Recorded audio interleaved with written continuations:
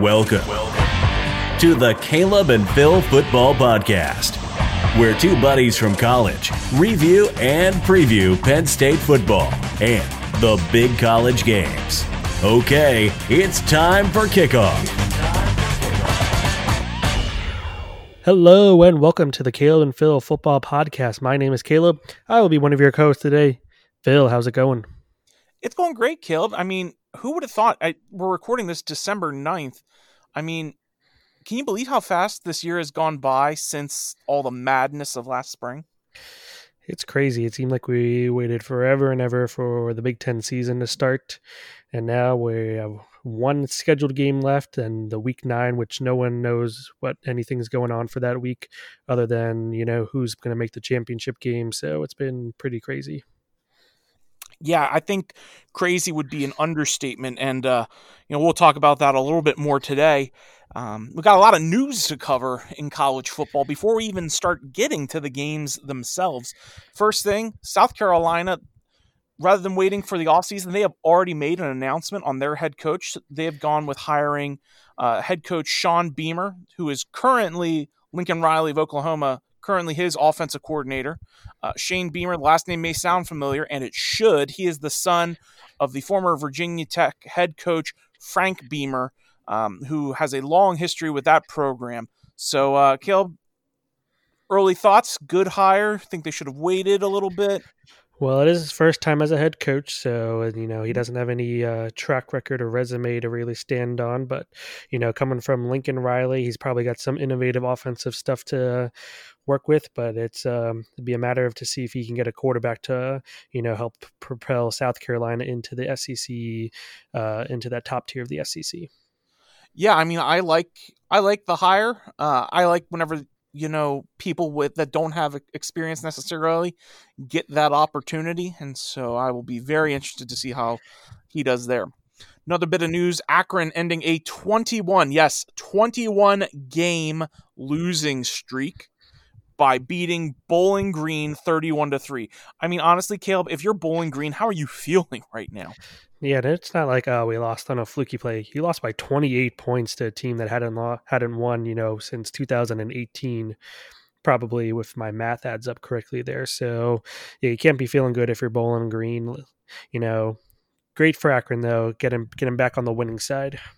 Yeah. Now, Caleb, you did some really good research and deep digging here. We've had 3 teams this season enter the top 25 for the first time. Liberty, Coastal Carolina, and now Buffalo has entered the AP poll for the first time at number 24. Buffalo has produced talent in the past, and it seems like now that talent is coming together clearly a pretty good team at number 24. Yeah, I'm pretty sure their game was canceled this last weekend, so they didn't even have to play to earn that AP poll ranking, but good for them. When I did my research, when I was looking it up, someone on The Athletic writes an article who votes on the AP poll every week, and I think he said there are now 18 teams left in the in FBS that have not been ranked. So started the season at 21 down to 18, so we'll see who can cross their names off that list next. Yeah. I guess whenever your last game is beating Kent State 70-41, they probably think, I think they can be in the top 25. Game got canceled, though, Caleb, or a game this upcoming weekend got canceled. The legendary rivalry that really hasn't been much of a rivalry as of late, Michigan versus Ohio State, canceled, done, finite. Now, we'll look at this a little bit later, but this initially was putting Ohio State's opportunity at going into the conference championship in jeopardy because there was a rule that said you had to play 6 conference games to get in. So that's a problem for Ohio State, but we will talk about the answer to that a little later. I'm more interested in Michigan because there's been a lot of speculation about Jim Harbaugh. We've even talked on this show about him having a hard time recruiting and keeping Michigan recruits in his home state at Michigan in Ann Arbor.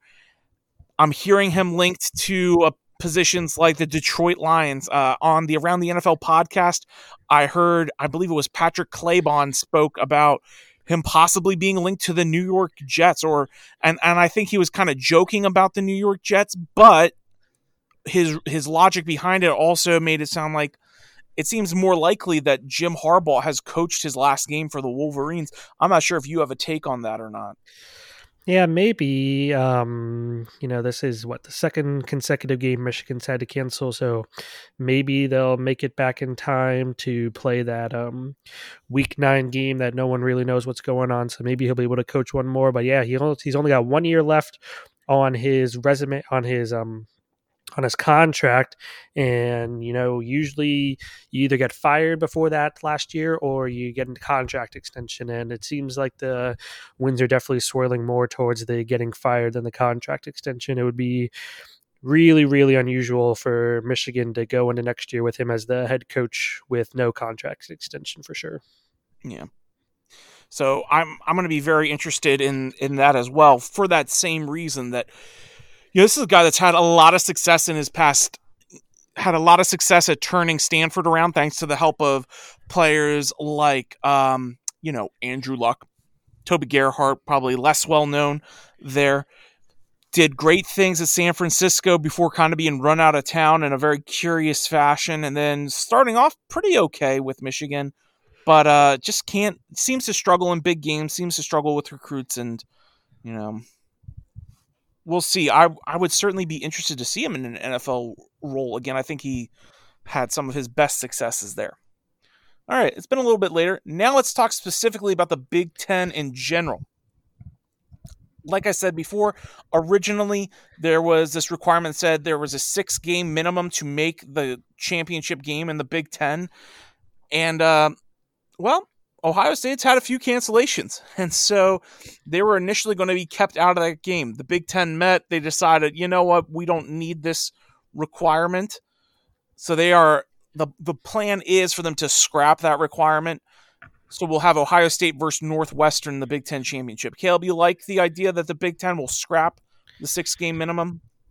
I have feelings both ways. It is a kind of an arbitrary thing that they made up just this year. So, why keep it intact if it's kind of just an arbitrary thing? Why was it 6? Why was it not 5? Why was it not 7? So it was just kind of a made up number that they went with. And so I have no problems, I guess, with them scrapping it.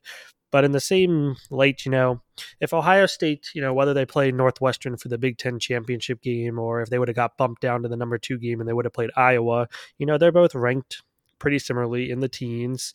So would that really make that big of a difference, assuming they beat Northwestern or Iowa the following weekend for their resume to make it to the college football playoff, So I think, in some other ways, if it had been Indiana versus Northwestern in the Big Ten title game, those two schools, I think, need that Big Ten championship more.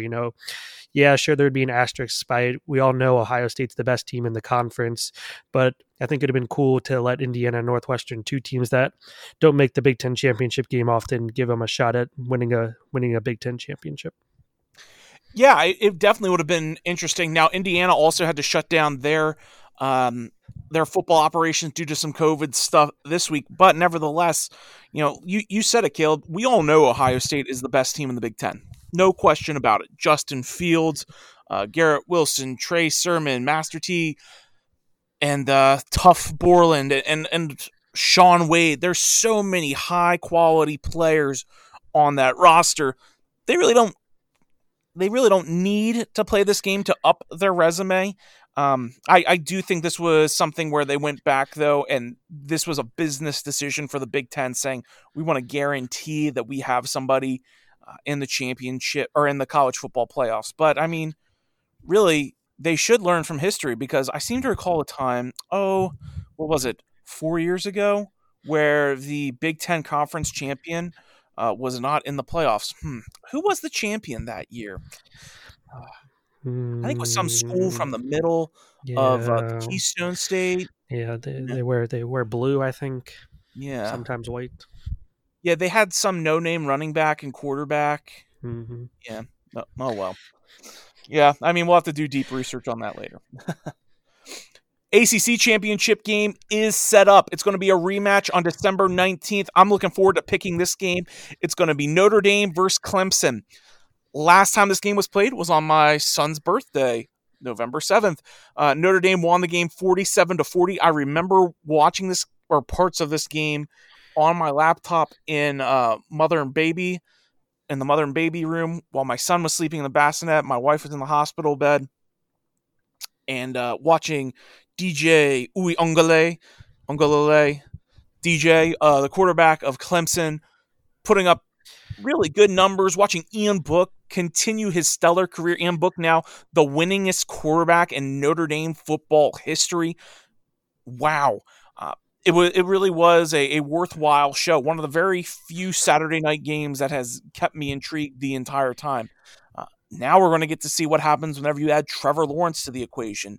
And right now, Caleb, I am predicting a different result from what we saw last time. But, I mean, like I said, this is going to be a really good game, I think. Yeah, and if you didn't hear, the ACC kind of bended the rules to let Notre Dame and Clemson have this week off, a bye week in essence, to prepare for their rematch in the ACC title game. You know, they've already played 9 or 10 games, and so in a way, when they both won this past week, they clinched their spots there. So, you know, Miami's dealt with a lot more COVID issues, I think, than most of the rest of the conference. So they had played far fewer games than some of these other teams. So I think was kind of, you know, leveling out the playing field, leveling out the total number of games played for each team. So Big Ten's not the only one bending the rules in way. You know, there was no games minimum played for the ACC, but they gave Notre Dame and Clemson an extra week to prepare for this game. So, you know, seems like a lot of conferences may be doing this. Yeah, and in the season of COVID, I guess they're thinking, again, we want to make sure that the playoff committees get to see our conference teams at their best. That way, whenever they make their decisions, they'll say, oh yeah, we want them. Although I think as of right now, nobody's questioning that Notre Dame and Clemson are two of the top 4 teams in the country. Mm-hmm. A little bit of unfortunate news. Former Alabama head coach Ray Perkins has passed away. He was 79 years old. He coached Alabama for 4 years and got a record of 32-15-1. So back whenever college football was still tying. And he had also previously coached the Giants and the Bucks. Condolences to the Perkins family, and it's a sad loss for the Alabama community. Yeah, and we will essentially have our next Ray Perkins here soon, because he had to follow the great Bear Bryant at Alabama, which is obviously a daunting task for such a great coach, a legendary coach. And, you know, who knows when it'll be, but Nick Saban will be doing that at some point here in the future. So we will have, as I said, in essence, our next Ray Perkins to see if that coach can live up to the billing that Nick Saban and Bear Bryant have set at Alabama. Yeah. Hey, did you know they said something about how Bear Bryant got his nickname on Saturday? Did you hear that on game day? I did not. I think it was something like he got bit by a bear. Oh, wow. Like a little bear. Mm-hmm. I think it nibbled on his ear or something. And so he got the nickname. I think that was the story. I was just like, oh, that's interesting. Yeah. But the world we live in and how nicknames come. All right, Caleb, let's go ahead and let's talk about last week's games. Yeah, let's get to it. First off, number 25, Louisiana surviving Appalachian State 24-21. That looks like a normal scoreline, but there was no way normal getting to that point.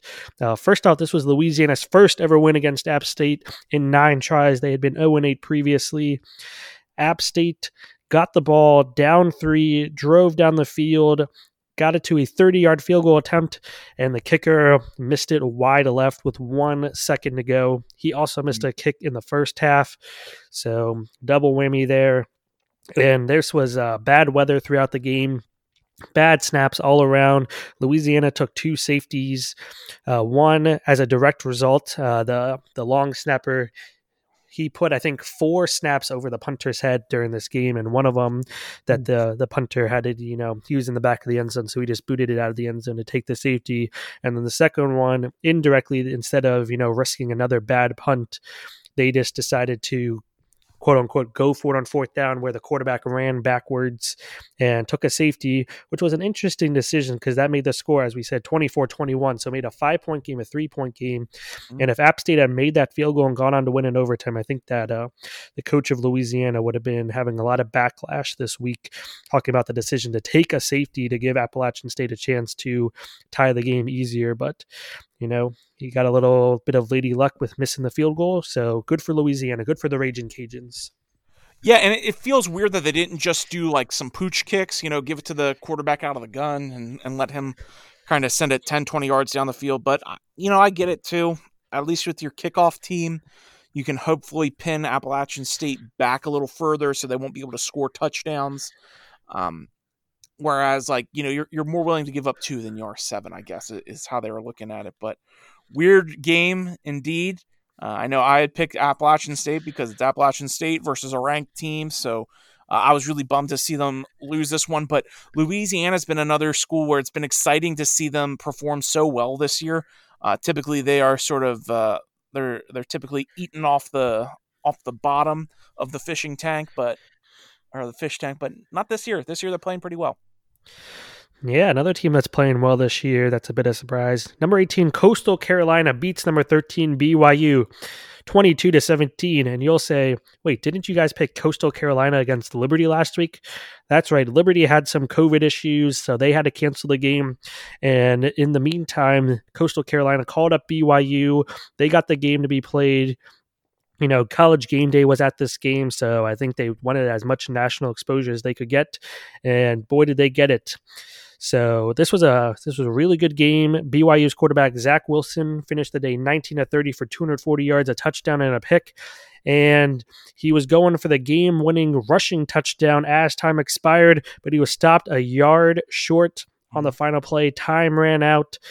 It's kind of similar, I guess, in essence, to the Super Bowl the Rams won, where they stopped the Titans a yard short to win the Super Bowl, over 20 years ago at this point. Coastal Carolina's running back CJ Maribel had 2 touchdowns and 132 yards rushing on the day, so he was the main force on Coastal Carolina's offensive attack. BYU had a hard time stopping the run in this game. So pretty cool game that came together last second here, Phil. Yeah, I mean, they scheduled the game on Thursday, then they played it on Saturday, and this is a top 25 matchup. So I don't want to hear this whole, it's hard to, get games set up. Nope, it can be done. And I love the T-shirts that were printed for the game. Mullets versus Mormons definitely made me chuckle as I looked at them.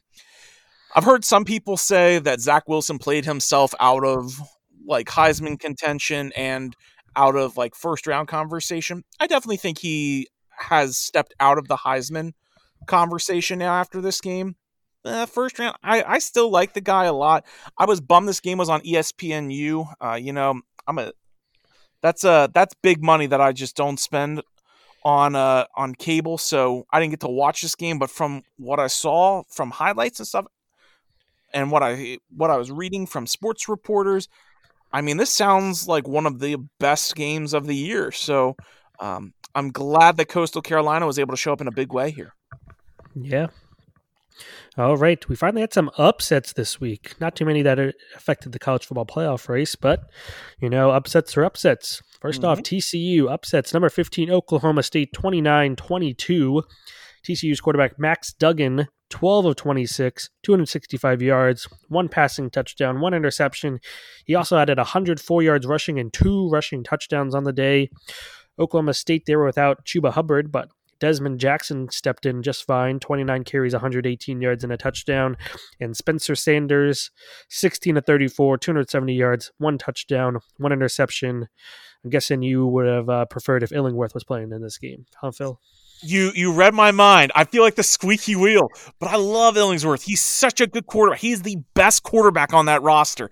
And Sanders just doesn't cut the cheese. 16 for 34. Clearly some accuracy issues. Turned the ball over once too. And TCU, again, they are not having a season that will go down in the memory books, but they are finding some games that are very enjoyable for the fans. So good on the Horned Frogs. Yep. Next one here, disappointing we've talked about this team a little bit here. Marshall getting shut out by Rice 20-0. Grant Wells, Phil, one of your favorite quarterbacks this year, 18 of 35, 165 yards, and 5 interceptions on the day. Woof. I think that's what we both texted each other whenever I had mentioned, look at Wells' stat line. And you're right. Oh, this hurts because Wells was playing so well before this game. I was loving watching him play, reading his stat lines. He was accurate. Not in this game. This game was a nightmare. I mean, there are some games where you go back and you try to figure out what you can learn from them. And then there's some games that you just throw in a dumpster fire and say never again. And this is one of those games. He's got to go back and just kind of put this game behind him and move forward because this was a mess. So bummed. Yeah, unfortunate. Number 22, Washington dug themselves a 21-point halftime lead for the second straight week. This time it fell short as they lose to Stanford 31-26. Stanford led 24-3 at halftime, and the main catalyst here, Stanford, was running back Austin Jones, 31 carries, 138 yards, and 2 touchdowns. So just a Pac-12. It's kind of almost like the Big Ten, except they don't have an Ohio State and maybe even an Indiana standing above the rest right now. Yeah, it was another one of those unfortunate games for Washington, like you said, with the comeback. But I mean, you cannot expect a different result whenever you're down 24-3 at halftime. Certainly, it happens, but it shouldn't be an expectation. Oh, we'll go back and conquer this. You've got to be able to do things like stop the run whenever that happens, because you know that Stanford's going to just milk that and milk the clock to run it out. 31 carries on the ground. That's a lot of tread on the tires of Austin Jones. That's a lot of time you're going to be losing, so you have to make the most of your offensive opportunities. Washington did a good job of that in the second half, not in the first half, and that's why we have this result. Yep. And another Pac-12 upset, this time number 23, Oregon, losing second game in a row to Cal, 21-17. Oregon shut out in the second half. You don't hear that very often for the Ducks. And on their final 3 drives, 2 of them ended in fumbles. So they had their chances to beat Cal, but unable to do it. Hold on to the ball, buy some more stickum. I mean, yeah, it was not exactly the showing you want to have there, especially against Cal. The Bears are... Well, they aren't like the... I'm trying to think of like the last time I would really have classified them as one of the great teams in the conference. Maybe. Yeah, I mean, even when Jared Goff was there, number 1 overall pick, their teams weren't great back then, I don't think. Yeah, I mean, maybe I don't even remember how they played with Rodgers. I know there was one time in the last 20... I know there was one time in like the last 20 years... in the last 15 years, I can think of where like I heard Cal said a lot. I was younger. I think I might have been in high school then, so I wasn't really paying too much attention to them. But if you can't really think of the last time a team is good, you don't want to drop games to them. And Oregon, does it here, and they're gonna they pay the price in the rankings for it. Yep. Let's move on to the Big Ten. As a reminder, 2 games were canceled last weekend, Northwestern versus Minnesota, as well as Michigan versus Maryland. This time, we mentioned it earlier, the game, Ohio State versus Michigan, canceled. It's the first time these 2 teams are not playing since 1917. Also, Purdue versus Indiana canceled. This is the first time they're not playing since 1919. So throw that in with the Minnesota-Wisconsin game that was canceled a few weeks ago, and the 3 longest outstanding rivalries in the Big Ten all canceled this year. So, like I said, we haven't got a lot of clarity on Week 9, what's happening during that game, other than we know that it's supposed to be Ohio State versus Northwestern in the Big Ten title game. So I wonder if Purdue, Indiana, Minnesota, Wisconsin, if these teams will be able to play their rivalry games and, just like Penn State and Michigan State this upcoming weekend for the land-grant trophy that everyone cares about, surely. Yes, we all are deeply invested. Now, to be fair, I do love the conference trophies, and I'm kind of bummed that we've gone away from them, but not as much now that there is this what is it? Conference championship football playoff on the line. I'm trying to think of who it was. I think it was Kirk Herbstreit had said, though, that we're missing, or the way that college football is looking now with the playoffs, we are we're kind of losing out on some of the things that make college football so much better than professional football. In that in professional football, the goal is always the same goal, win the Super Bowl.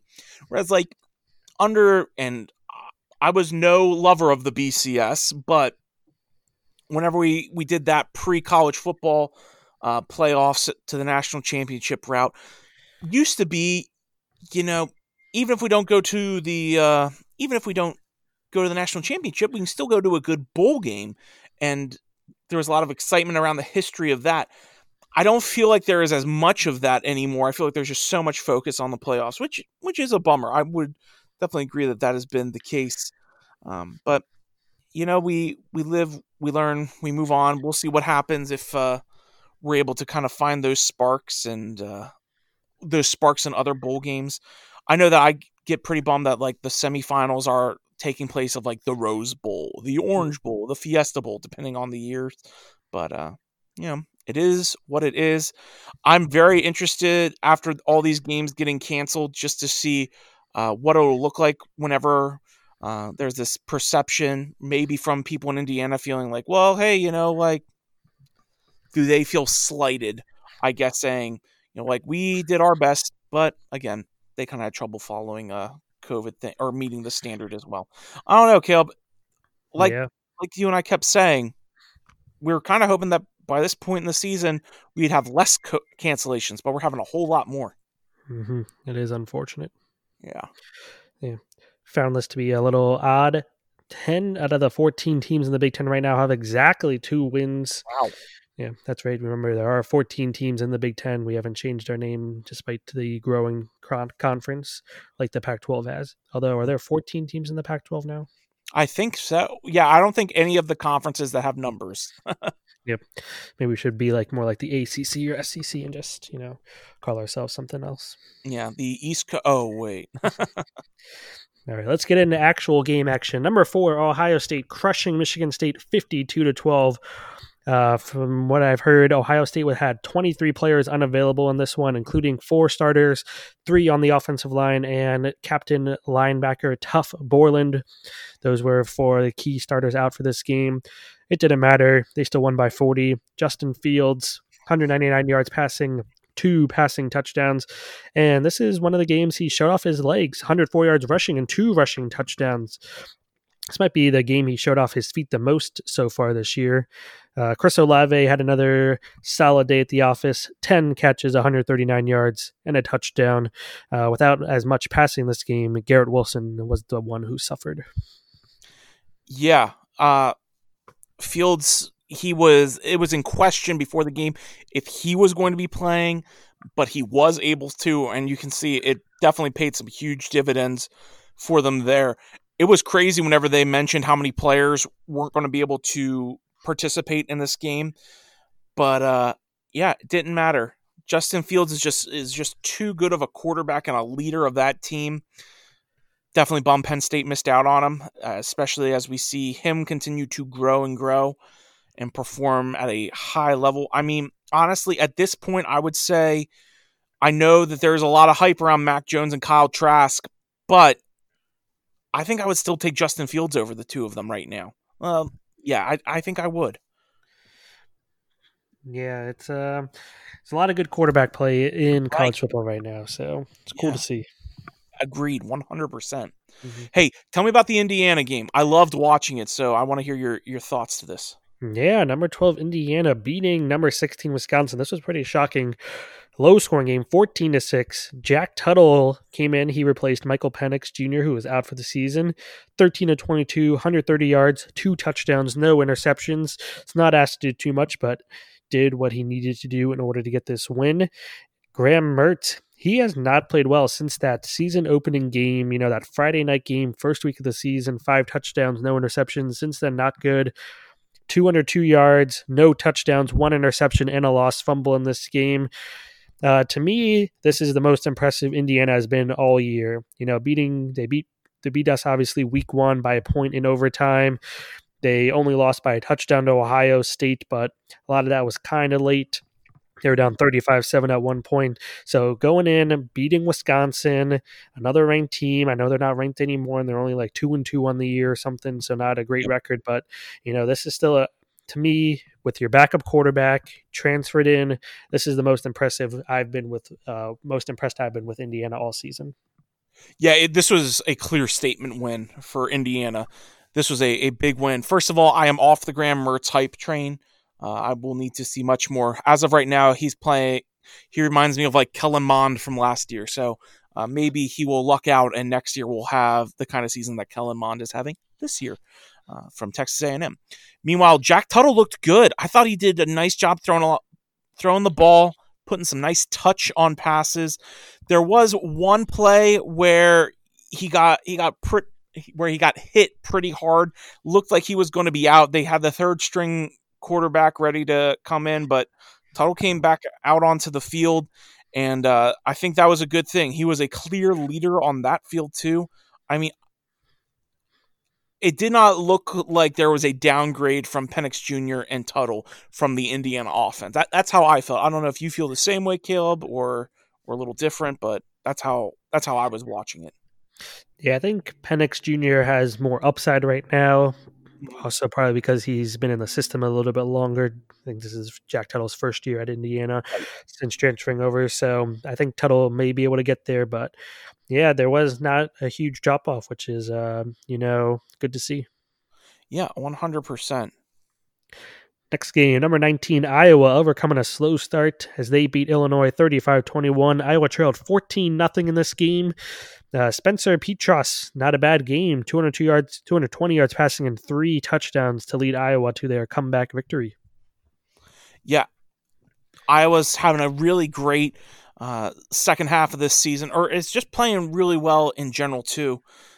Performing well in this game, being able to go in and really out-battle Illinois, a team that they should beat after being down 14, ending up beating them by 14. That's a big turnaround, and that's a testament to the offense. That's a testament to the defense and to the coaching. And I do not want to forget special teams either. But it's just an all-around good effort, and that's what you want to see from complete teams. So the Hawkeyes are able to come in, take care of business, continue to say, yeah, we deserve to be in the top 20. I mean, even though they frustrate the daylights out of me from the times that like Darryl Clark was our quarterback, I still enjoy watching Iowa play well because they're a tough team, and watching them play the game tough is exciting. And Petras, like you said, 223 touchdowns. I mean, what a great passer too. Yeah, and I think Iowa still maybe slightly underranked, underappreciated this year. Yeah. Their first 2 losses were by combined 5 points. One was to Northwestern, who was ranked. One is to Purdue, which looks like a bad loss now. But, and ever since then, all their wins since then, I'm pretty sure have all been by double digits. So Hawkeyes, yeah, watch out. Yeah, I mean, beware. Nebraska got off to a hot start and held on to beat Purdue 37-27. Adrian Martinez was still the quarterback in this one, and I can't imagine he's losing that at this point, as he went 23-30 for 242 yards, 1 passing touchdown, 2 rushing touchdowns. And it seems like ever since Purdue got, the short end of the stick on that offensive pass interference against Illinois a few weeks ago, Minnesota, I think. Minnesota a few weeks ago, they have not been the same team for whatever reason. Yeah, I mean, Caleb, the real question is, do you think Purdue's social media department was asking Nebraska or thanking Nebraska for bringing back Big Ten football, or do you think they passed on that? Yeah, probably passed. Yeah, probably. Good win for the Cornhuskers. Scott Frost needs this kind of a win to be able to bring some more recruits in and build that program up. And like I said, this is a good win for him to be able to do that. Yep. All right, Caleb, you ready to talk Penn State? Let's get to it. All right, so I think once is the phrase once a coincidence, twice as a pattern, or maybe it's twice a coincidence. Doesn't matter. We're starting to be on a streak. Penn State is on a winning streak. Yes, finally. We defeat the Scarlet Knights of Rutgers 23-7. And with this win, we become the 9th college football team to earn 900 wins. Talk about a huge deal, Caleb. Yeah, it's pretty cool. Obviously Penn State being one of the longest tenured programs, one of the older programs in the nation. So Michigan's way out ahead. They're at like 962 wins. Everyone else is right around, that has made it to 900, somewhere between like 900 and 920 wins or so. So Michigan will probably be the first one to 1,000, but Penn State, there's a few teams right in front of them. Nebraska's at like 902. Harvard and Yale are, I think, pretty close in front of them too. So Penn State may be able to be, seventh or eighth team to 1,000 wins when we get there, in a decade from now, whenever that is. Yeah, and like you said, a lot of other big teams there. I think Michigan, like 962. Bama might be in like the 930s, but this is a big win. We saw a good first half and a kind of meh second half. One thing that we saw a lot of during the game too was some really bad wind. It was crazy how strong that wind was going, Caleb. I mean, on the kickoffs especially, like Jordan Stout, somebody that I would expect to blow it out the back of the end zone. Instead, I think he like kicked it with his strength, but that wind definitely carried the ball instead of going through the back of the end zone to like the 10-yard line. It was wild. Yeah, the wind definitely had a factor in this game, including in some of these coaching decisions, I would think. Yeah, and I want us to talk about some of those decisions a little bit. But first, I want to look at the offensive side of the ball. Sean Clifford got the start. Definitely seemed like the right decision. 15 for 22, 133 yards, 1 touchdown, 1 pick, 8 rushes for 21 yards. Overall, he had a QBR around 40, and I think a big part of that is because of the second half, and it's going to be a coaching decision that Caleb and I both question. And so actually, let's just talk about it right now. Will Levis had 17 carries for 65 yards, came in a lot on like 3rd and 1 or on like 4th down conversions. Caleb, do you feel like Clifford is unable to get into a rhythm with how much they bring in Levis? Maybe, it seems like they're kind of trying. The Colts are doing this, I feel like, in the NFL. Rivers obviously throws the ball mostly, and then Jacoby Brissett, if they need a 4th and 1, he'll do it, or if they're at the 1-yard line, he'll score the touchdown. QB sneak kind of his way in. So they're kind of copying the Colts in that way. So, maybe, and like let's get to it. I think we both have it. It's like, if Levis is coming in just to run the ball, why does the defense really have any cornerbacks in at all? Right. Why do we even, might as well throw in 3 tight ends and 2 running backs just to do the best blocking we can, 5 tight ends, bring in extra offensive linemen if that's all we're going to do, because Exactly. if that, so it is kind of weird. And we know Clifford can do that too. So if Levis isn't going to bring anything special, kind of, I guess, what's the point? Right. And for me, I see this as Clifford not being able to get into a rhythm, and the quarterback position rhythm is central to them being able to play well.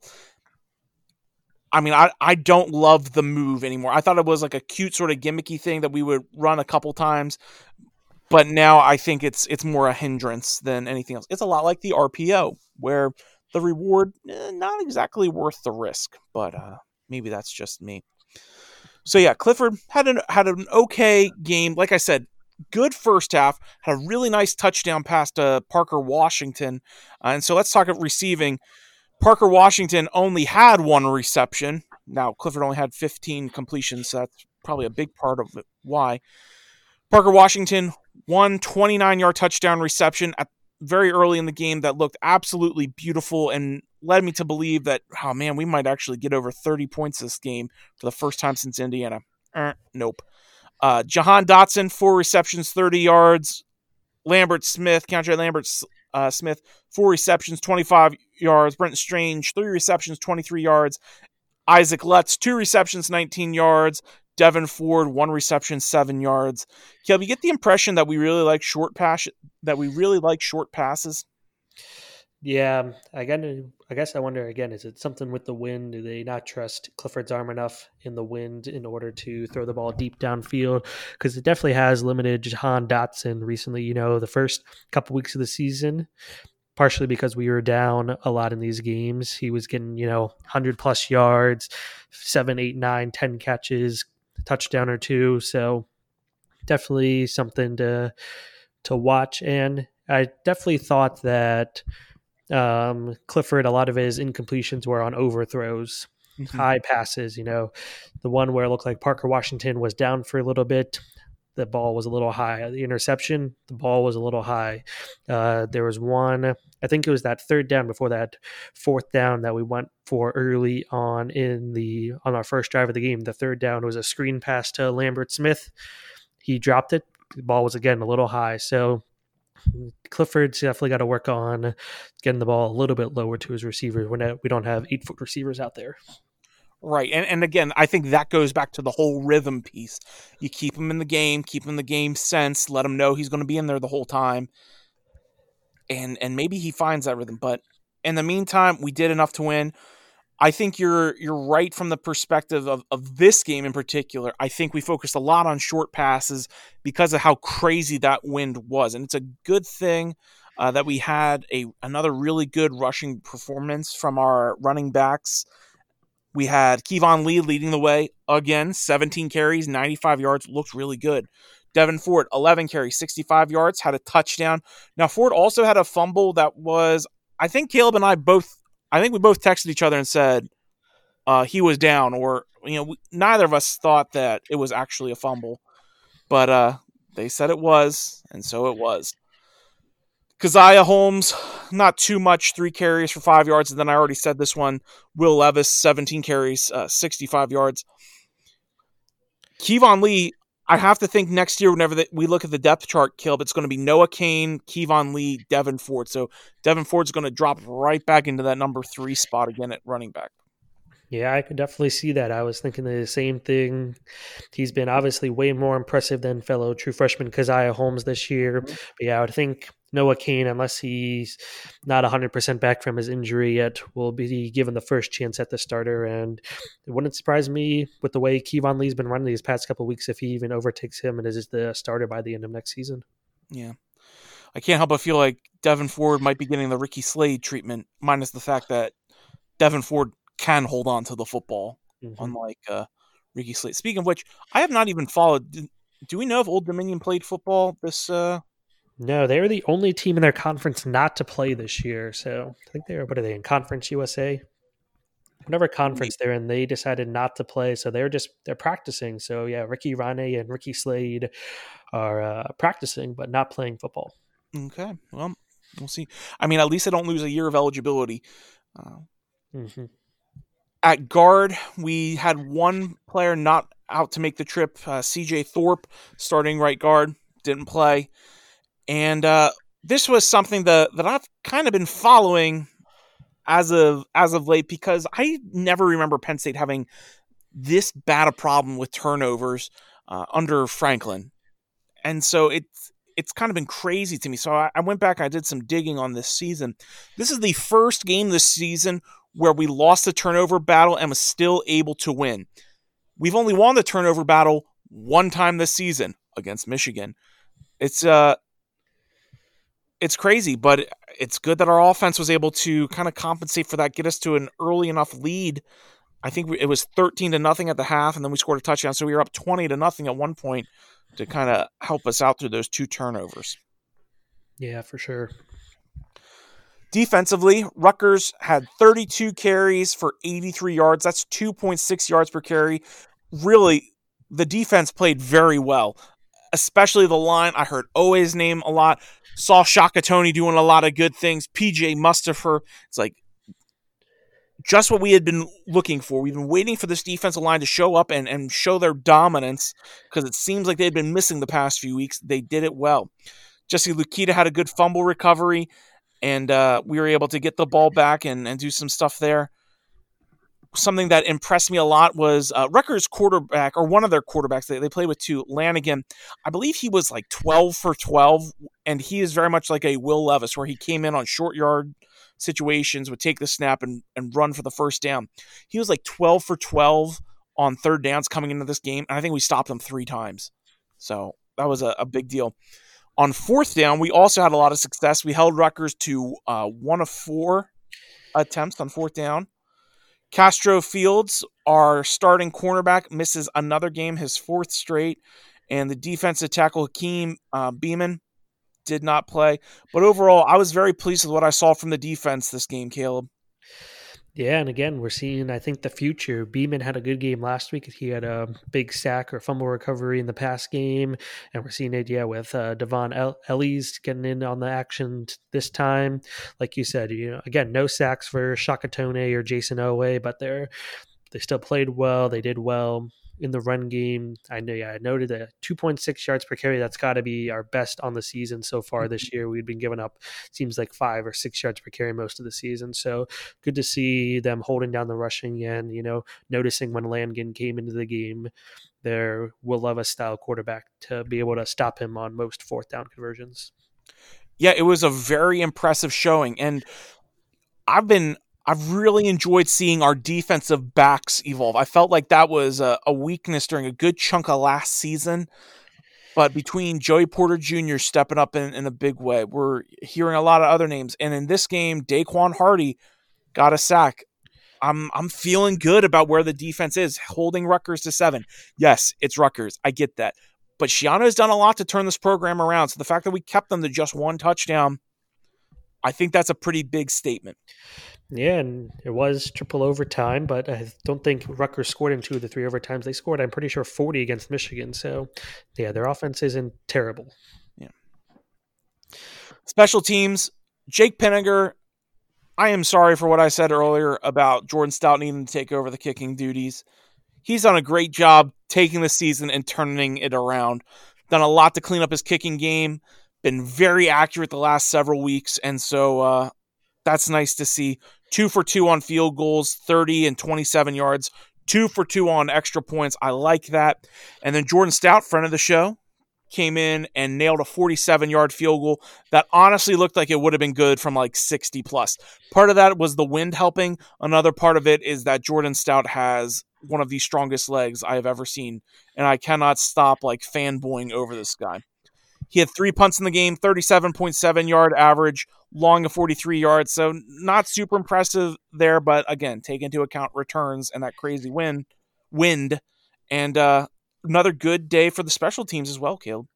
Yeah, and again, Stout 47. We were told he'd been the 50-plus yard field goal kicker. He kicked a 49-yarder earlier in the season. Now he's down to 47. So I like what we're seeing here with Stout getting, maybe 45-plus from now on and Pinniger getting under 45. I think I like that more and more. Yeah, I do too. Let's talk about some of the challenges, though, that we saw with the coaching. We were 4 for 15 on third down. Now, I think Rutgers was like 3 for 15 or 3 for 13 or whatever, so they weren't very good either.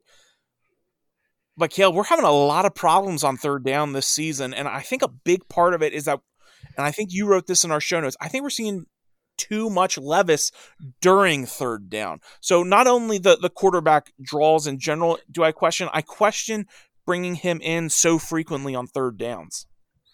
Yeah, it's definitely interesting. I think most of those third down conversions might be Will Levis, but those are, 3rd and 1s, 3rd and 2s that Levis is just getting those necessary yards to get the picking up those third downs. So maybe we're struggling more on the 3rd and mediums, 3rd and longs. And, obviously you don't expect to get too many 3rd and longs, convert those, but, hopefully you get 1 or 2 of those a game. So I'm not sure what it is. Again, maybe the wind had something of a factor with it, so they didn't trust Clifford to throw from these third downs, potentially throw an interception, and they were just hoping Levis could pick it up with his legs or get close enough that we would go for it on 4th down.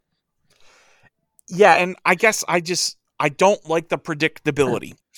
There are some teams where you can get away with, and a team I'm thinking of would be last year's Baltimore Ravens in the NFL, where you knew every time they showed up, they were going to run the ball, they were going to slam it down your throats, and there was nothing you could do about it. We don't have that kind of an offense this season, and so we kind of need the elements of surprise to support us there, but we don't have it. So I guess I will continue to question the Levis decision, and I will continue to question the lack of creativity on routes and passing plays. I felt like we were at a breakthrough last week during that Michigan game, and I felt like we were seeing a lot of good stuff in the first half. And then the second half, it just seemed like we went back to where we were, the first, 4 or 5 games of the season. But, yeah, it was very confusing to me watching basically two different teams play in blue and white on Saturday. There's a specific play though that I want to go to, and I had texted you, Caleb, and you and I were talking about this because I wanted to look at this. 4th and 13, we're on the opponent's 31-yard line, and what happens? Tell the fans, Caleb. Yep, go for it. Clifford did a pretty good job, I think, scrambling out right, and he completed the pass. But it was only for about 6 or 7 yards, so only about half the yards we needed. So yeah, everyone was wondering, why are we going for it? 4th and 13, it's pretty long. It had been about just under a 50-yard field goal, and we must have been going the other way on the field because they trusted Stout to kick a 47-yard field goal later in the game. So wind had to have been a problem there, part of the thought process there. And if you're going to punt the ball from the opponent's 31, maybe you're only getting 15 yards of field position. So I guess going forward's probably better than punting the ball. I can see that. But if you're not going to trust your guy to throw the ball downfield like you didn't really seem to do most of the game, I don't know. I don't know what the best course of action is if you don't trust that you can throw the ball to the sticks to get that first down. Right, and that's what confused me was why are we scheming up a play on 4th and 13 that have routes that short? Our wide receivers are good, but I don't think they have the support to be able to pull off a play where, they catch a 6-yard reception and they turn it in to 13 on a 4th down play where the defense is guarding those sticks.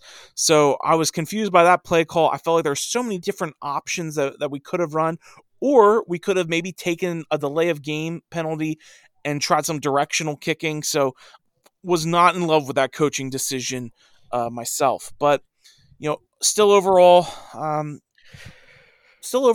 we got the win, and let's jump into some final thoughts here, Caleb. What were you thinking as you were watching the game? Yeah, like we mentioned, first half, great. Maybe the best half of Penn State football we've seen all year. Mm-hmm. Second half, back to the same. It was kind of like they're just, trying to hold on for the win, and that's what they did. So still need to work on the red zone offense. I think it was 2 field goals in the red zone and just the 1 touchdown in the red zone, as the other one was outside the red zone when we scored. So still need to work on that red zone offense. Turnovers resurfacing, not great. Can't have 2 turnovers in a game and expect to win most games. Like we've mentioned, Clifford, needs to work on not throwing the ball high as well. Maybe need to get into a better rhythm, and Big Ten officiating needs to get its act together for the second turnover. I did like how Clifford played it again, especially in the first half. He kept his eyes down the field. He was keeping his eyes down the field. He was looking to see his options. He wasn't just, tucking and running and picking up a couple yards. He was looking and seeing if he could make a better play out of it, which was great. And, kind of off of what we've been saying during this game, during this talk, Clifford and Levis, this strategy is winning you a game today, this week against Rutgers. Maybe it's your best strategy in order to win against Michigan State this week. We ran the ball over 50 times. Clifford just had those 22 pass attempts. Maybe the weather had a lot to do with that, and it worked. But are you evaluating your quarterback's best for next season? If you don't trust Clifford to throw the ball and you're not being able to see it, how are we going to work out next season? Are we just going to hope we can run the ball 50 times a game and be able to get a victory that way? We're going to have, I think from what I've read, 5 quarterbacks on the roster next year. We got Clifford and Levis. We have Robertson and Micah Bowens as freshmen, and then we're bringing in a new quarterback from the recruiting class. So there's a chance at least one of those guys is gone. Maybe someone enters the transfer portal, because of that. So, I feel like you got to evaluate these quarterbacks and see what they can do to help you next year. It's great to win. I want to win this year. It helps out in a lot of things. It feels better to win games, but I want to be able to could go into next year and give us ourselves the best chance of winning the conference, because obviously we've blown that shot this year already. Yeah, I'm starting to accept that this is kind of like a mulligan year, and we're just going to have to move on from it, and almost pretend this year didn't exist, as long as we make some of the necessary changes. That said, watching this game, it was awesome to see the defense show up. Saw a lot of good things from a lot of defensive players. I've mentioned some of them already. Owe, Tony, talked about Lukita, Joey Porter Jr. And it's a good thing that they played a good game the whole way through, because the offense was particularly lackluster in the second half. I mean, the defense kept us in that game with that lead, so it was good to see. Despite the offensive struggles, I am still all aboard the Parker Washington hype train. I am wondering why he didn't get more targets, because the one that he got where he broke free and got a 29-yard touchdown was one of the cleanest looking touchdowns that we have seen across the middle for Penn State this season. Might have been the only clean touchdown pass across the middle this season. But overall, that was enjoyable. Big Ten does need to clean up a lot of things. I mean, honestly, I don't think it'd be too terrible for them to clean house and get in a bunch of new officials. That being said, I also liked how clean both teams played this game. There are only 5 penalties total, accounting for 50 yards. Penn State with 2 for 20, Rutgers with 3 for 30. Penalties just slow the game down too much, and so it was awesome not having to deal with flags all the time. I personally feel like, and in case it isn't obvious, this whole 3rd and 1, put in Levis with the QB draw thing, if we're not going to make him a passing threat, we got to get rid of it. So please, please, please, please, please, Kirk Shraka, James Franklin, make it happen. Let Levis throw the ball once or twice just to spook him. Or maybe, perhaps, possibly, could we put Levis in under center and let him take the snap from there? Because again, and Caleb, you brought up the team before, the Indianapolis Colts. Jacoby Brissett is not exactly what I would consider a speedster at quarterback, but he does have the power. A lot like Will Levis. They put him under center to power over the line. I think we could benefit from that with Will Levis if we're going to keep that up. I continue to miss James Franklin's usual hyped up, super pumped energy. I saw him, arms crossed, stand on the sidelines, but I'm hoping that that kind of energy will come back and give a big old kapow to opposing teams and give our team the hype and the pep that they need going forward. So overall, I was definitely pleased by that game. Let's look at some Penn State news before we jump back to the rest of college football as we talk playoffs and picks. Joey Porter Jr. is named the Big Ten Freshman of the Week. I think that's a great call. I think Joey Porter's been playing some great football for Penn State. Definitely one of our top, if not the top defensive back. And yes, he's a freshman. He is the second Penn State player this year, and it's specifically the second straight Penn State player to be selected for this award. Kevon Lee won last week, so good on Joey Porter Jr., right? Yeah, Parker Washington hasn't won it before, right, Caleb? Not that I remember. Yeah, I don't think so. So good on Joey Porter Jr. to achieve that accolade. Hopefully it is the first of many accolades he will accrue in the blue and white. 3-star wide receiver Harrison Wallace, originally connected with Duke, has flipped his commitment to Penn State. This is a big deal. Next week, National Signing Day happens, and we'll see a lot of recruits get locked up.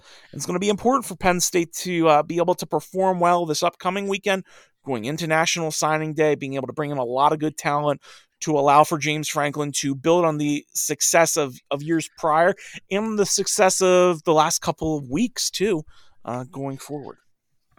Yeah, and 3 stars, obviously not as good as a 4 or 5-star recruit, but just to show kind of how close these rankings are, that Wallace flipping from Duke to Penn State, that moved Penn State from 6th in the Big Ten rankings to 4th in the Big Ten rankings. So moved up 2 spots for just a 3-star recruit. 3-star recruits, a lot of them play a lot in college. A lot of them make it to the NFL on Sundays. Mm-hmm. So, 3-star recruits, they don't get all the shine. They don't get all the talk about like some of these other guys like Trevor Lawrence, a 5-star recruit, or Justin Fields, a 5-star recruit. But, a lot of them still make it and make it big.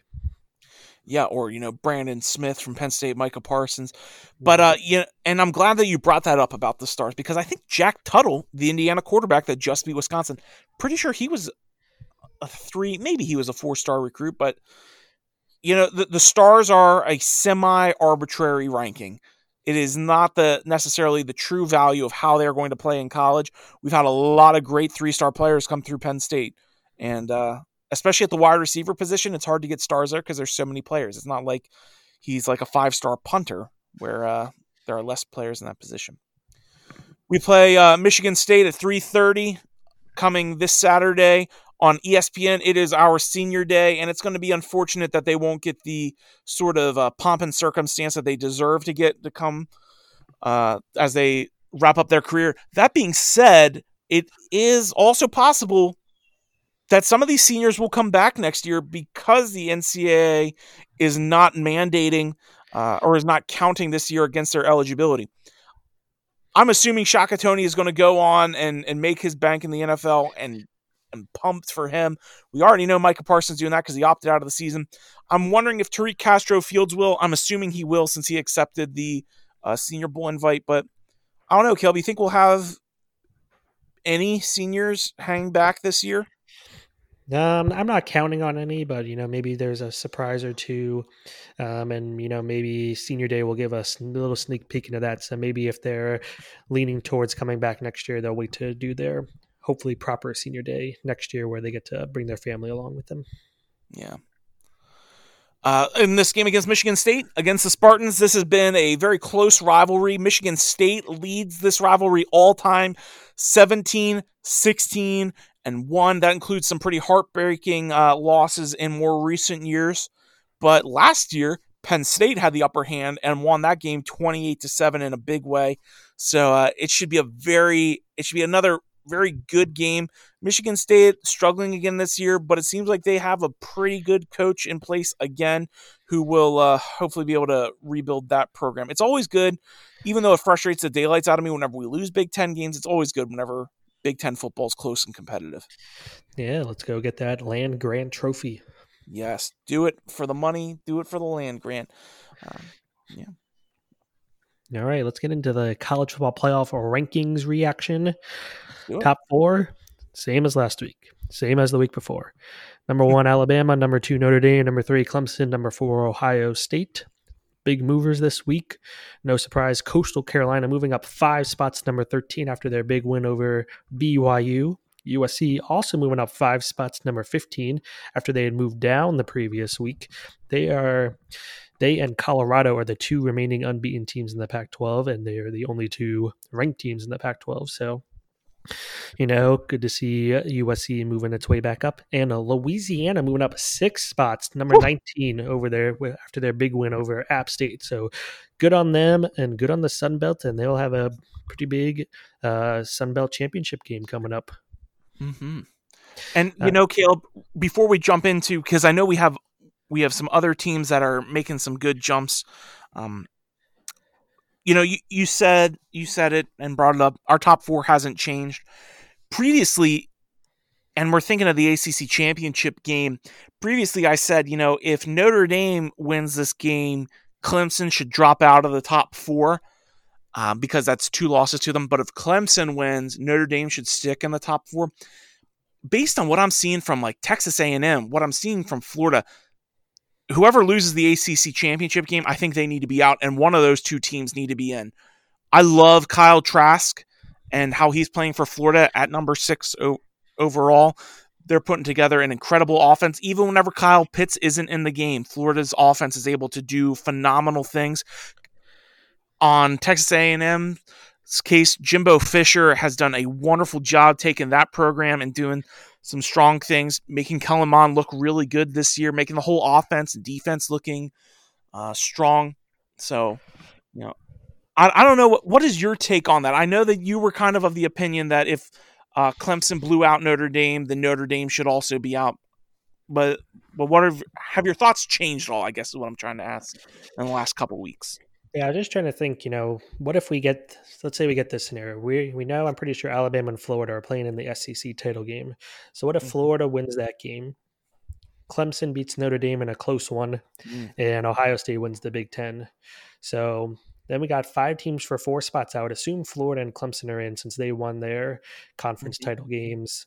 Just one loss, and they played basically a full season as compared to Ohio State. So then, who gets those last 2 teams? I Mhm. would think Alabama still gets in. So then it comes down to, Notre Dame and Ohio State. Did Notre Dame's earlier win over Clemson give them enough to stay above Ohio State, or would Ohio State winning the Big Ten championship game give them the tiebreaker over Notre Dame? So maybe we still have some interesting talks to come up here with the who's making the playoff and who isn't, but Right. so far status quo.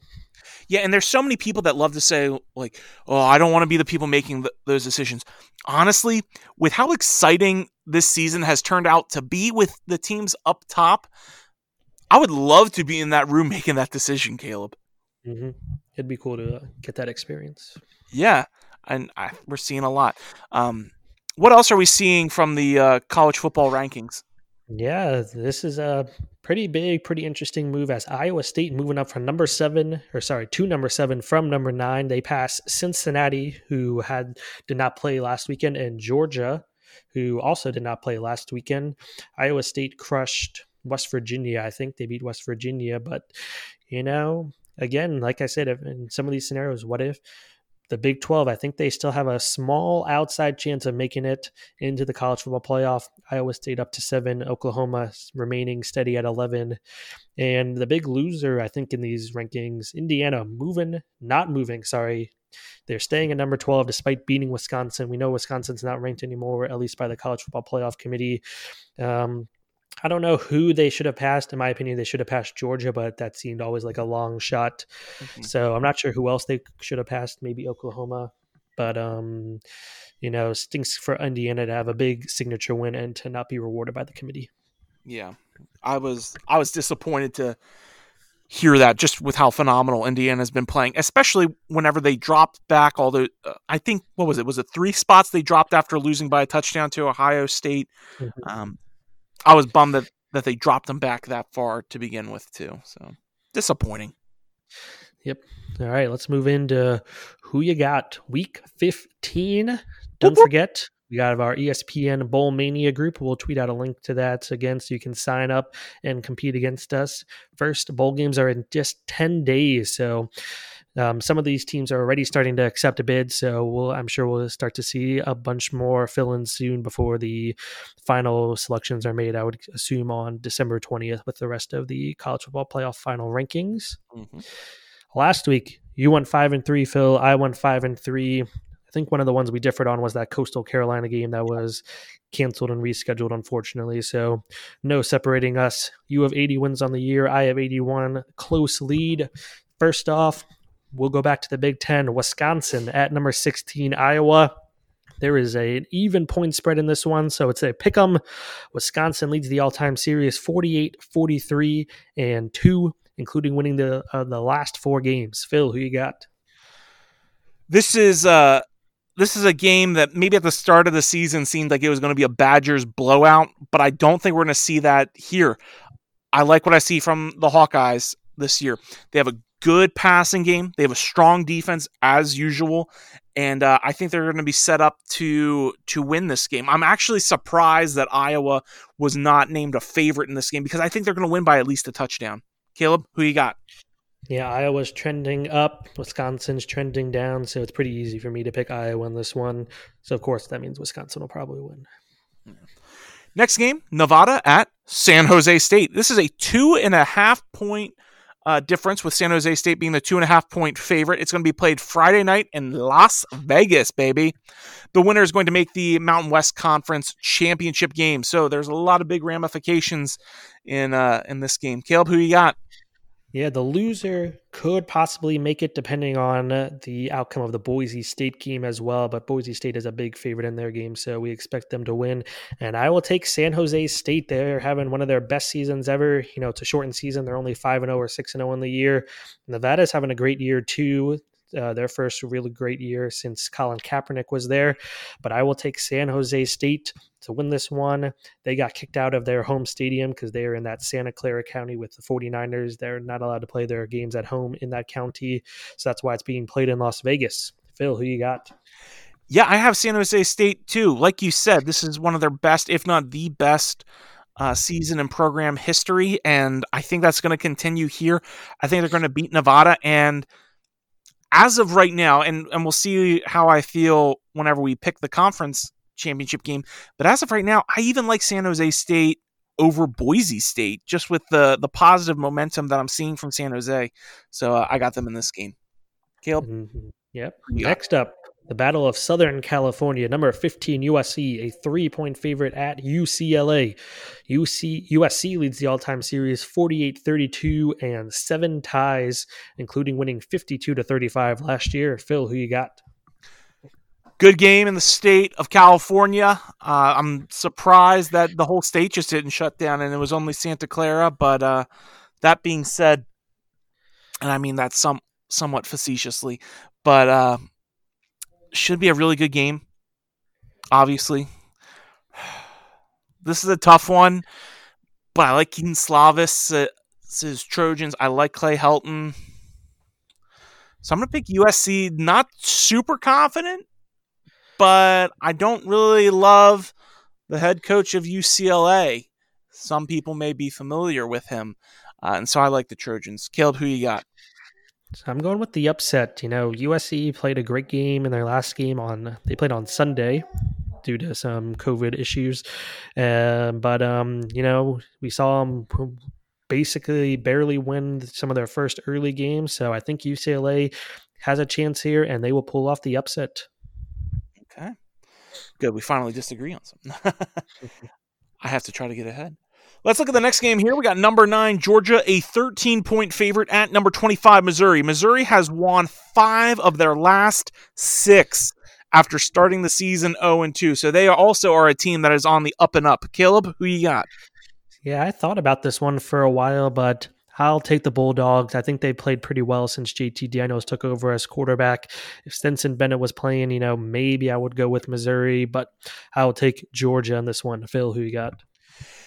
Yeah, and you basically took the words right out of my mouth. If Benson was in this game, I may have taken Missouri. Robinson, I think, is their quarterback, a transfer. Been playing good football, but no, I think Georgia and Kirby Smart come out of this game with a win. So I got Georgia. Next up, we got the Battle of Virginia. Virginia at Virginia Tech. Tech is a 2-point favorite in this one, and they lead the all-time series 58-38 and plus 5 ties. Virginia won last year, though, ending a long Virginia Tech winning streak, 39-30. Phil, who you got? Yeah, this is a tough game being a resident of Virginia and having many friends who like both teams. In most cases and most years, because of that winning streak, I would have picked Virginia Tech. And honestly, at the start of the season, I thought I was going to pick Virginia Tech too. But they are a team, I think they're on a 4-game losing streak right now. I think that's going to extend to 5. I think the Cavaliers of Virginia are going to pull out a big win. Shout out to my buddy Jason at work, who is a UVA grad. And shout out to that program and what they've been able to do over the last few seasons. I think they come in. I think their offense does a good job moving the football. I think their defense shuts down Hooker, the quarterback of Virginia Tech, and they pull off the W. Caleb? Yeah, and you said Virginia Tech is on a 4-game losing streak. I think Virginia's on a 4-game win streak, Yep. So momentum's definitely on their side. They finally got the win last year for the first time in a long time, and I think they'll do it again this year as well. But clearly the best team in Virginia this year is Liberty. Yeah. Next game here, a classic. This is a game my dad had the opportunity to go to a while back with a member of our church who was a lieutenant colonel. That's right, the Army-Navy game. This game is going to be played at West Point. Not its usual site, but COVID does what COVID does. Usually being played, I believe I think it's been exclusively played in Philadelphia, right, Caleb? Yeah, for at least for the past long time. Yeah, that's what I was thinking too. So this is the first non-neutral game since 1943. Army is a 6.5-point favorite. Caleb, who you got? Yeah, I'll take Army in this one. We haven't talked about Navy in a while. We had them with some big losses early in the year, and they have played better of late, but Army's the better team right now, so I will take Army. Phil, who you got? Yeah, I think is Army one of those undefeated teams, or they have a really strong record overall. Yeah, they have Navy a loss or two, but good okay. season for them. Yeah, Army's been playing some really strong football. I know that this is one of those rivalry games where you can throw the spread out the window, but I like the over in this case. I think Army's going to win this by at least 2 touchdowns. Navy just hasn't looked impressive this year. Started with a big blowout loss to BYU. Yeah, they've won some games, but definitely not what we are used to seeing out of the team as a whole. So I like Army. Go All Army, right. David. We will move on to my quarantine. Number 17, North Carolina at number 10, Miami. Miami being the small 3.5-point favorite in this one. North Carolina crushed their FCS opponent, Western Carolina, 49-9 last week. Miami coming off a strong performance too. I think 48-0 over Duke. Mm-hmm. Phil, who you got? This was a game that I really wrestled with for a long time. Sam Howell and the team, they've kind of gone almost like roller coaster-esque, where they were high, then low, and they're coming back up to a peak again. Mac Brown's done a great job with that team this year, turning them at some points into a top 10 team, struggling at other points. Miami, they are what they are with Manny Diaz as coach, De'Aaron King. We've seen a lot of really great performances from them. We've also seen them get their clocks cleaned by Clemson. I do not think this is going to be a clock cleaning game. I think that 3.5-point spread's good. And I like Miami in this game. I like De'Aaron King more than I like Howell. And in college football right now, the quarterback is the nature of the beast. And so I got Miami in a really close one. Caleb, who you got? I'm sticking with my quarantine, taking North Carolina. Miami having a great year. They lost. Their only loss is to Clemson, but it was a big-time loss, and they haven't played too many good teams, really good teams other than that. So North Carolina is probably the second-best team they faced all year, and I'm not sure they'll be up to the challenge. I'll take the Tar Heels. All right. Should be another really good game. Next game here, let's look at my quarantine. Oklahoma, number 11 in the country, is a 13.5-point favorite against the Mountaineers of West Virginia. Oklahoma beat Baylor 27-14 last week and clinched the Big 12 championship berth, or a spot in the Big 12 championship. Caleb, who you got? Yeah, I'll take the Sooners. Not a great game last week, only scoring 27 points. It's low for Oklahoma, for Spencer Rattler and your offense, but I think they'll get it done against West Virginia this week. I think it might be closer than that 13.5. West Virginia is playing a lot of teams tough, and so I think this will be a close game, but the Sooners will prevail. Phil, who you got? Between Spencer Rattler, TJ Pleasure, I think Oklahoma will get their offense right. I also think that West Virginia will show up to this game as well. I would also expect this to be closer than 13.5 points. I would expect this to be less than 2 touchdowns deciding the game. So even 9 points in this case. So that being said, I like Lincoln Riley. Beamer is coming back. If you remember at the top of the show, we mentioned he was hired as South Carolina's head coach. That won't start till next season, and so he is going to come back and continue to coach Oklahoma for the duration, as far as I'm aware, for this season. And so, the offense won't be going under too drastic of a change. I like Oklahoma. And finally, Michigan State at Penn State. Penn State 15.5-point favorite in this one. You note here, and you sent me this on Twitter this morning or last night, that before they changed the rule to give Ohio State the chance, that this game could have been played for the East representative in the Big 12 championship game, because most other teams either didn't meet the requirement or, like Indiana, were quarantining and possibly not available next weekend. Phil, who you got? Yeah, whenever I was reading them talking about and they had all the names crossed out in the Big Ten championship game, and I had not realized just how few teams in the Big Ten were meeting that requirement to play in the Big Ten championship games. So, it would have been hilarious. My blood pressure definitely would have gone through the roof. Thankfully, I guess in this case, I can breathe a little bit easier. And I feel comfortable saying I think Penn State's going to extend their win streak to 3.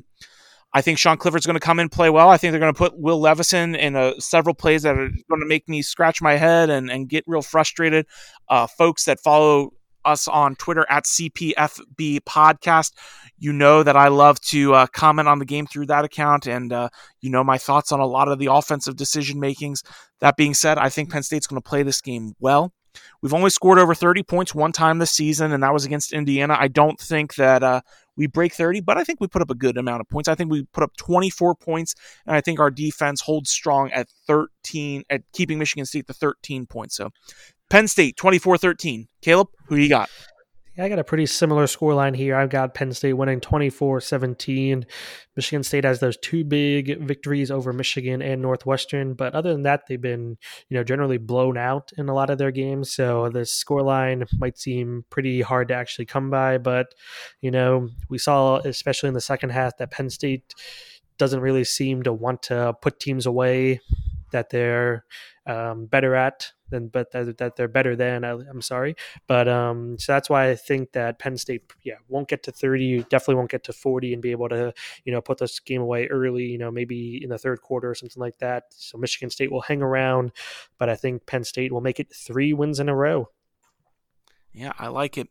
So should be another good game, hopefully for us, and a game that won't have me. Well, honestly, Caleb, usually whenever I watch Penn State, I am like jumping up and down, screaming and shouting and going crazy. I haven't really been like that this year. I've been pretty subdued, and so I'm hoping we get back to that point where I get all sorts of riled up.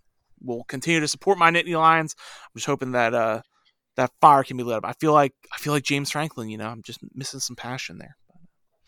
That being said, always thankful and always passionate about this podcast, and really want to thank the listeners for tuning in. It's crazy to think that we're at week 15 already, and so if you're tuning in, we certainly hope that you'll reach out to us and let us know you're listening. Reach out to us on Twitter, like I said, at CPFB Podcast. You can connect with us by giving us a rating on iTunes or pretty much anywhere the podcasts are found. And that's also how you can listen to us. Basically, wherever you like to get your podcast, that's where you can hear us. Thank you again so much for tuning in to a couple buddies from college that just love talking about college football. Caleb, before we sign off, any final words of wisdom? Go Penn State. We are